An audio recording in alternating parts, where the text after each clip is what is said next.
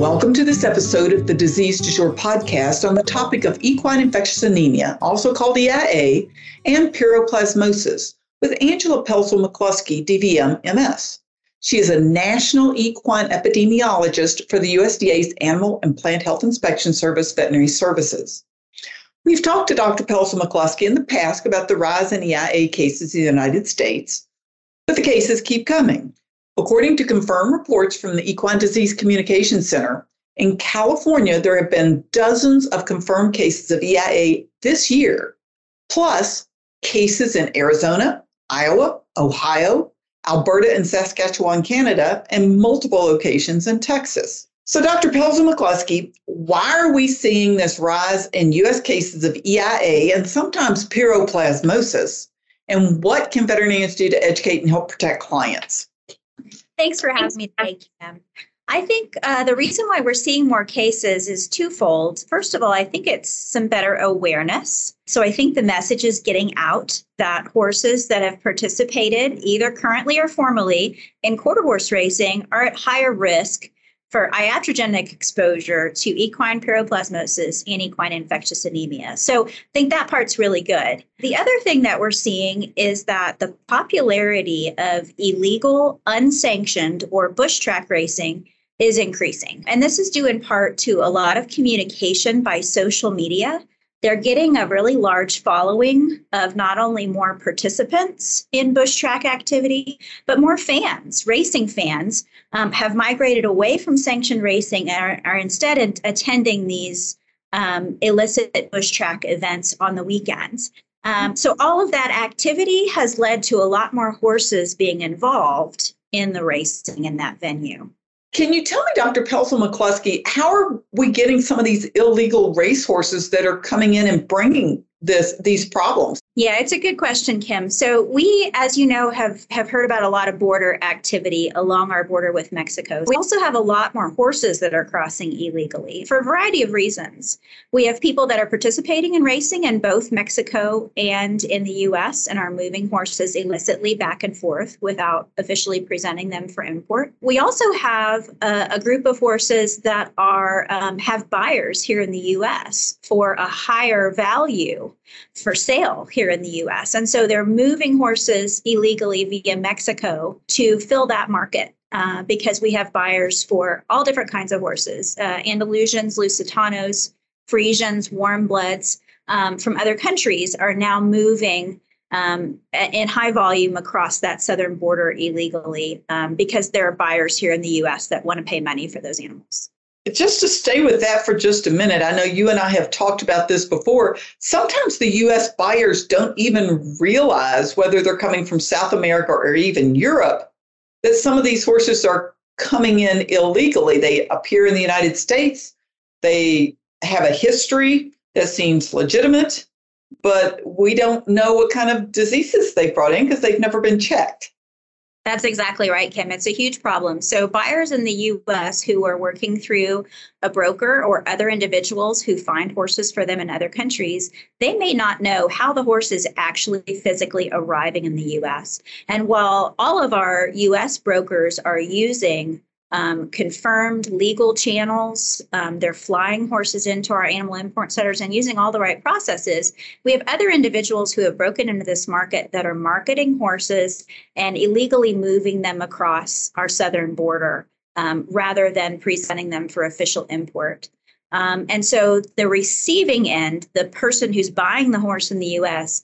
may not physically know how the horse arrived here and may not know the disease risks associated with that movement. They may know the horse is an import. They may know that they're dealing with someone overseas to purchase the animal, but the details of how the horse is arriving in the U.S. may be unknown to those buyers. And that's a little bit scary. No, that's a lot scary. I'm just going to flat out say that that's scary. Okay, so we have horses that come in. We don't know their health or wellness status. And they're going to some of these bush track races. But I know you've also said that occasionally they come in and they're good enough that maybe they'll end up in a sanctioned race. I see that a lot, actually. So a lot of our pyroplasmosis or EIA positive quarter horse racehorses, when you track their racing history, they typically are involved in both sanctioned and unsanctioned racing at some points in their career. And some of them you can see very clearly are moving back and forth between those two venues. So they'll run a sanctioned race 1 month, and then they'll be missing from sanctioned racing for a few months, and they're participating on the bush tracks, and then you'll see them pop up again at a sanctioned race. So people are capitalizing on the amount of money they can make with the multitude of races they're participating in. And so they do double duty with these horses, and they just are trying to win the most prize money, no matter what the venue is. And for all of our listeners who think this is simply a west or southwest problem, have we seen any of these horses that have been traced back to sanctioned and unsanctioned races anywhere else in the country? Absolutely, Kim. So far we have found 84 bush tracks in 24 different states. Wait a minute. 84 bush tracks in 24 states? I have confirmed address locations for 84 bush tracks in 24 states. There's still many more out there. Those are just the ones that we have a physical address and we have physically located them and see that they're active. That's shocking because the American Quarter Horse Association will tell you they only have about 40 tracks that participate in sanctioned racing. So this is clearly much larger with the venues involved than even our sanctioned racing. And again, just to make it clear, these 24 states are not just the 24 states that are west of the Rockies. They're all across the U.S. from coast to coast. And like I said, there are many more. There will be other states found with bush tracks that we haven't yet located, no matter where they are in the U.S. Oh, my goodness. So let's go back and maybe do a little bit of refresher for the veterinarians on how these horses seem to be such a high population for EIA and pyroplasmosis. What's going on with them? So horses that are participating in bush track racing are getting a large volume and frequency of injectables. So IV injections are very common. In fact, these horses are getting daily injections of something IV, and some of it may be innocuous, like vitamin buildups or bute or Banamine or some sort of a muscle relaxer, some mild things like that. But many of the other horses are also getting blood doped. So we have direct IV administration of blood from one horse to another to increase its athletic performance. We also have IV fluid administration and dextrose and other supporting materials that are coming through an IV tube into the horse. And that may be for recovery or for training purposes. And the problem is that the same rubber tubing set for IV tubing is being used between horses. And the blood tubing is being contaminated by blood from one horse and administered into another horse. And because these are blood-borne diseases that we're talking about, both equine infectious anemia and equine pyroplasmosis, are present in the blood, and very small amounts of blood contamination can move from horse to horse via these mechanisms. So reuse of needles and syringes in this population is a problem because so many different injectables are being administered daily. And there's no rules in unsanctioned racing, right? So they get drugs and other medications administered IV on the track immediately before they're loaded into the starting gate. And so we have this on film. There are many, many videos that you can find on YouTube and Facebook and other social media sites that show how the horses are being handled. And we have a video of all these horses being injected with something before they're entered into the starting gate. Oh, goodness. Well, besides not being great for the horses, it's really bad for the rest of the population because, as we know, these horses, no performance horse can maintain at a top rate forever. So these horses are getting out into the general population, which is where we're seeing some of these crop up. So and no one is trying to say don't adopt these racehorses, but what kind of suggestions do you make to the veterinarians who have owners that say, oh, I'm going to adopt this horse from an auction or a sale or a former racehorse, or it's a quarter horse? And what should the veterinarians immediately, the lights should start flickering for them? Yeah, it's a great question, Kim. So any equine practitioner or veterinarian who encounters an owner that wants to purchase a racing quarter horse or a former racing quarter horse for whatever purpose, the bells and whistles should go off at that point. We need to have these horses tested for both equine infectious anemia and equine piroplasmosis as part of their pre-purchase exam. This is something where we don't want your client, the prospective new owner, to end up with a diseased horse and all of the cost and potential treatment, or maybe we can't treat it if it's EIA and they're going to lose their investment in the horse through euthanasia. So practitioners really need to be aware that horses coming out of this population, whether it's sanctioned racing or unsanctioned racing or completely unknown, but the horse has a lip tattoo and has clearly been in racing before, that would be a red flag that we need to have that horse tested for both piroplasmosis and EIA before the owner consents to purchase the animal. And that should be a normal part of our pre-purchase examinations on these types of horses. And the thing about piroplasmosis, okay, so I've got a horse, and if I want to take it to a competition or across state lines, we're pretty much going to test for EIA. But piroplasmosis, that's not something you might test for. So we could just be hauling this all around the country. That's exactly how we find these horses. We find equine piroplasmosis positive horses sometimes years after they may have become infected with the disease. And it's simply because our surveillance testing right now is limited to active sanctioned racehorses. And so once the horse leaves that purview, it may never get tested for piroplasmosis again, unless it's being sent for export or someone's just curious or it's ill and someone's testing it for that possible disease. But in many cases, they may never get a piroplasmosis test again. And that's where we're missing disease going out into the general population and potentially serving as a reservoir to infect other horses. And again, we kind of want to go back to hey, just because it's not a racing quarter horse, it could be an Andalusian or some other breed of horse. It still is a great idea to test them if you're the new owner for Piro. It is. In fact, that's our other high-risk group for piroplasmosis. If you have a horse that has been previously imported, but you were not responsible for the importation and you do not have documentation, USDA paperwork that shows how the horse entered the U.S., then it's really a good idea for you to work with your practitioner and get an equine piroplasmosis test. The reason I say that is we're finding Andalusians, Lusitanos, Frisians, and warm bloods from other countries. And they're clearly previous imports. They may have a microchip that indicates what country they came from. They may have registration papers that come with them that indicate they came originally from another country. But the receiving person doesn't know how the horse came in. And if it didn't come in legally, then it did not get tested for equine piroplasmosis.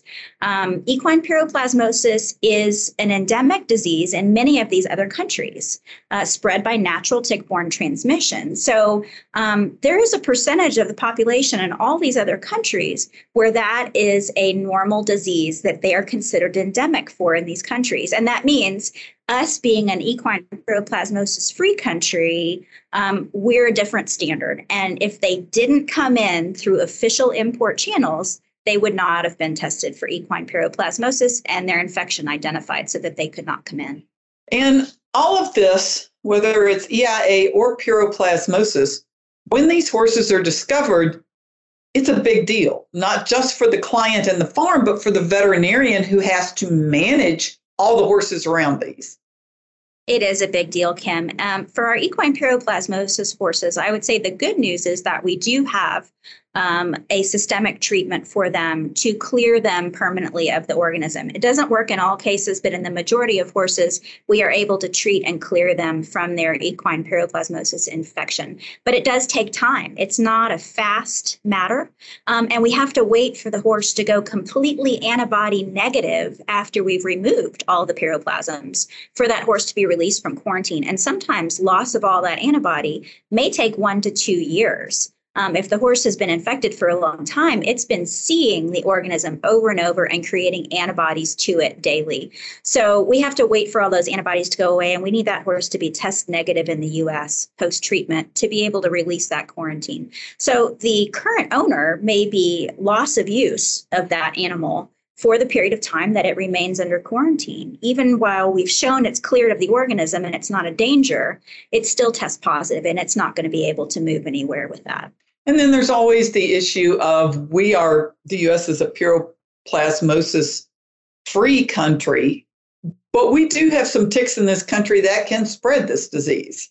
That's exactly why, Kim, we do not want piroplasmosis infected horses to be turned out in pastures with competent tick vectors. And we do have multiple competent tick vectors in the U.S. that could be capable of transmitting this disease. The fact that we've remained a piro-negative country to this point is wonderful, but we want to keep it that way. And unfortunately, we have some new ticks that are now known as exotic ticks, but they're now established here. I'm thinking of the Asian longhorn tick, Haemaphysalis longicornis. That tick is very capable of transmitting both Theileria equi and Babesia cabali, and it can serve as a reservoir for those pathogens of equine piroplasmosis. So we have the playing field is changing right in front of us because we have new vectors that have entered our country that are very capable of transmitting this infection. And so our status, we may not be able to maintain that status, having no tick-borne transmission longer term, if we're allowing equine piroplasmosis infected horses to mix in with these populations of competent ticks. So we have the Piro horses that, again, when you get a horse and you think, oh, normal quarantine, put it out for a couple of weeks, make sure everything's good, take its temperature, they may never show anything, EIA or Piro horses. That's exactly right. So chronically infected horses with either piroplasmosis or EIA, or in some cases, they're co-infected with both pathogens, which is disturbing. Those horses may be clinically normal from the outside. They may be athletic and racing and training, and someone may not know the difference. They will usually hold a low-level anemia as part of their chronicity. So that is a clinical finding that you might see. But physically, the horse outwardly usually looks completely normal in a chronically infected case of either EIA or piroplasmosis. And the thing about EIA is because the biting insects can be a natural vector, that small paddock you may have kept it from touching noses with other horses may not prevent that horsefly from transferring that to other horses on your property.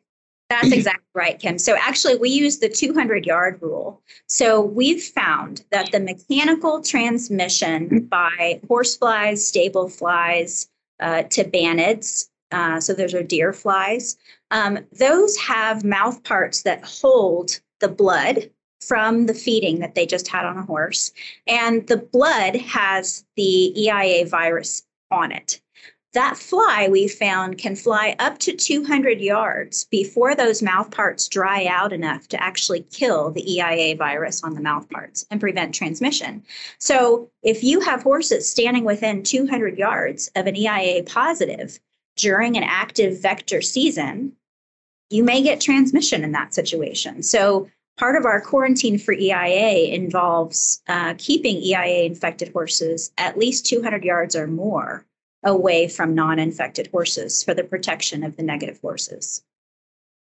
And again, if you haven't tested a horse before you bring it to your property, the rest of your horses are then going to be in quarantine. That's exactly right. So even while we're testing horses out of quarantine, so let's say we find an EIA positive horse on a boarding facility premises, all of the horses on that premises and all of the horses within 200 yards are going to be placed under state quarantine and tested out as exposed horses. So even when we remove that positive, get it isolated or euthanize it, we have to wait at least up to 60 days to retest out all of the exposed horses in an attempt to ensure that they didn't get transmission and are incubating the disease when we first walked on the premises. So they get an initial test, and if they're negative at that point, we still have to do a 60-day releasing test. And sometimes we find new positives, which means the quarantine period has to start over for another 60 days. And that can be a long period of time to watch. Now, it doesn't mean that every horse is going to be exposed and have EIA, but you won't know until the 60 days is up and you test. And again, if you have another positive, then it starts over again. It resets the clock. That's true. It's unfortunate, but it does happen. So what else do we need to know about this situation where you have horses that basically, are carrying diseases? They're inapparent. What can veterinarians do to better protect the horse populations of their clients from these diseases? Well, Kim, I think equine practitioners need to spend more time talking to their clients about the horses that are in their care and where those animals lived the rest of their life. Most of us receive a horse that we didn't breed it and raise it from a baby. We got it from somewhere else. And so there's a portion of that horse's history that we're blind to. And practitioners really need to discuss with owners, what do we know about the past history of all the horses on their premises? And do those histories contain some sort of risk factor for a disease like EIA or piroplasmosis? If we find those horses, then those horses need to be tested for whichever risky pathogen we're talking about. But I don't think that discussion is happening on a regular basis. I think the practitioners are very focused on meeting the chief complaint, why the owner called them out, right? And so there may not be as much discussion time about all of the other horses on the premises that the veterinarian may not be seeing that day for a specific ailment. And that's a really great point. Today's Disease Du Jour podcast is sponsored by the Prestige line of influenza vaccines from Merck Animal Health. There's a fine line in influenza protection. Only Prestige contains Florida 13, the most current influenza vaccine strain available. Prestige delivers advanced influenza protection against the most relevant flu strains circulating today. Get the upper hand on influenza with Prestige flu-containing vaccines. Learn more at merckanimalhealthusa.com. Is there anything else that you think we need to talk about? I mean, maybe just re-emphasize on some of these things that veterinarians really need to be aware of, because they can rock your world if these diseases get into some of your barns. I'm not sure that equine practitioners are aware of the volume of horses that are participating in bush track racing in America right now. And I cannot put a number on it. We do not know, but it's in the thousands or tens of thousands at least. And this is a population that's overturning on a year-to-year basis, because the horses are only still able to race and win after their sanctioned race career for a couple more years. And then they're going to go on to some other athletic endeavor out of racing. And so the volume of horses coming out of this risky population is increasing year to year to year. And these horses are going on and living the rest of their lives potentially with one of these chronic diseases that may serve as a reservoir and infect other horses that may not have ever participated in bush track racing or sanctioned quarter horse racing. So practitioners really need to be aware of the volume of horses that may be exposed in this population, and the fact that we have nothing that's decreasing the activity related to bush track racing. It's only increasing. And the social media and the popularity of it in the general public is also increasing. So there's nothing that's going to reduce the number of exposed and infected horses coming out of the population at this point. We've done a lot of education and outreach to both sanctioned and unsanctioned quarter horse race participants. And some of them get the message, and many of them don't get the message or don't care to acknowledge the message or do anything different with what they're doing. And that is probably one of the scariest things, is that we really don't know which horses are carrying these diseases and which ones are free of them. And, that could have been 2 owners ago from the horse that you got, and the last two owners had no issues, but the last two owners didn't test. Exactly right. The way that horses change hands in the U.S., the frequency of that activity, and the movement of horses geographically across the U.S. means that a new owner may be completely blind as to what this horse has done previously or where it's been previously. So that's all serves as a risk. If you don't know where they've been, you don't know what they've been exposed to. And is there anything else that you would like to add for our audience today about this issue that's going on in the United States? I'd really like for equine practitioners to be aware of the volume of horses that are moving illegally across the southern border. That's another volume that I cannot put a number on, but we regularly intercept horses being actively smuggled from Mexico, many different types of horses being smuggled from Mexico for a variety of reasons. So that tells me that I'm looking at the tip of the iceberg for what we actually intercept. Most of the diseased horses that I find that ended up being horses that were smuggled across from Mexico, we never intercepted them. I'm finding them with the disease after the fact, sometimes many years after the fact. And I think the most disturbing part of this is I'm finding a lot of these in the sport horse population. And so while we've been talking about quarter horse racing and bush tracking, practitioners need to think of the other segment of their clients. We have sport horses that are competing at very high levels for many years in the U.S. that are carrying one or both of these diseases, and they may not have ever been tested for it. Piroplasmosis is the one I'm finding most frequently because, as you noted, the EIA testing to enter events for sport horses is a normal thing. That's a regular annual thing that they do. But piroplasmosis is something that they would not be aware of. So practitioners need to be aware of that high-risk population as well and talk to their clients about if the horse has never had a piroplasmosis test with that client, they may want to get that done. And that is a great point. And I really appreciate you joining us today. I think we may have to keep touching on this because every year we've talked about it and it just keeps getting worse. So it seems to be either we're finding the cases more because we're getting better at finding the cases and doing the testing, or we may have an increased incidence of this, and it's hard to tell which it is. Certainly, for both of the difficult pathways we've talked about, the bush track racing and the illegal movement of horses from Mexico, we have no solutions in the U.S. at this time to stop either of those activities. And I think that's the key point here. There's nothing that says that in the near future, this problem will go away. It will not. We have no solutions in the mix to turn off these spigots of disease risk. I'm just going to, before I do my little exit, I'm just going to repeat. It has been found in 84 different unsanctioned tracks have been located with addresses, bush tracks, in 24 states. So if you think that you are not seeing this in your area, how many states surround the state you practice in? And it's probably in one of those states if it's not in yours.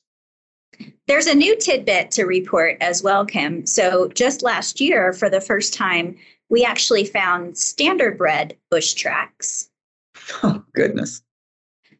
So a different population, not quarter horse racing, but standardbred racing. And the interesting thing was they're actually riding these horses. They're not using the carts, which looks to be a very jolty ride to me. But that is how they're racing them, is they're trotting and pacing them with a rider on board in an illegal bush track setting. So I don't know what all different injectables those particular populations are getting, but it's a similar cadre of people involved. And so I can imagine that we have similar problems there. Well, and with the price of horses going up and the number of horses being bred down in this country, I'm sure people are going to end up being offered one of these horses at some point if they are looking for them. So again, just let's be alert, aware, and try not to pass these diseases on to other horses. Great idea. Love that plan.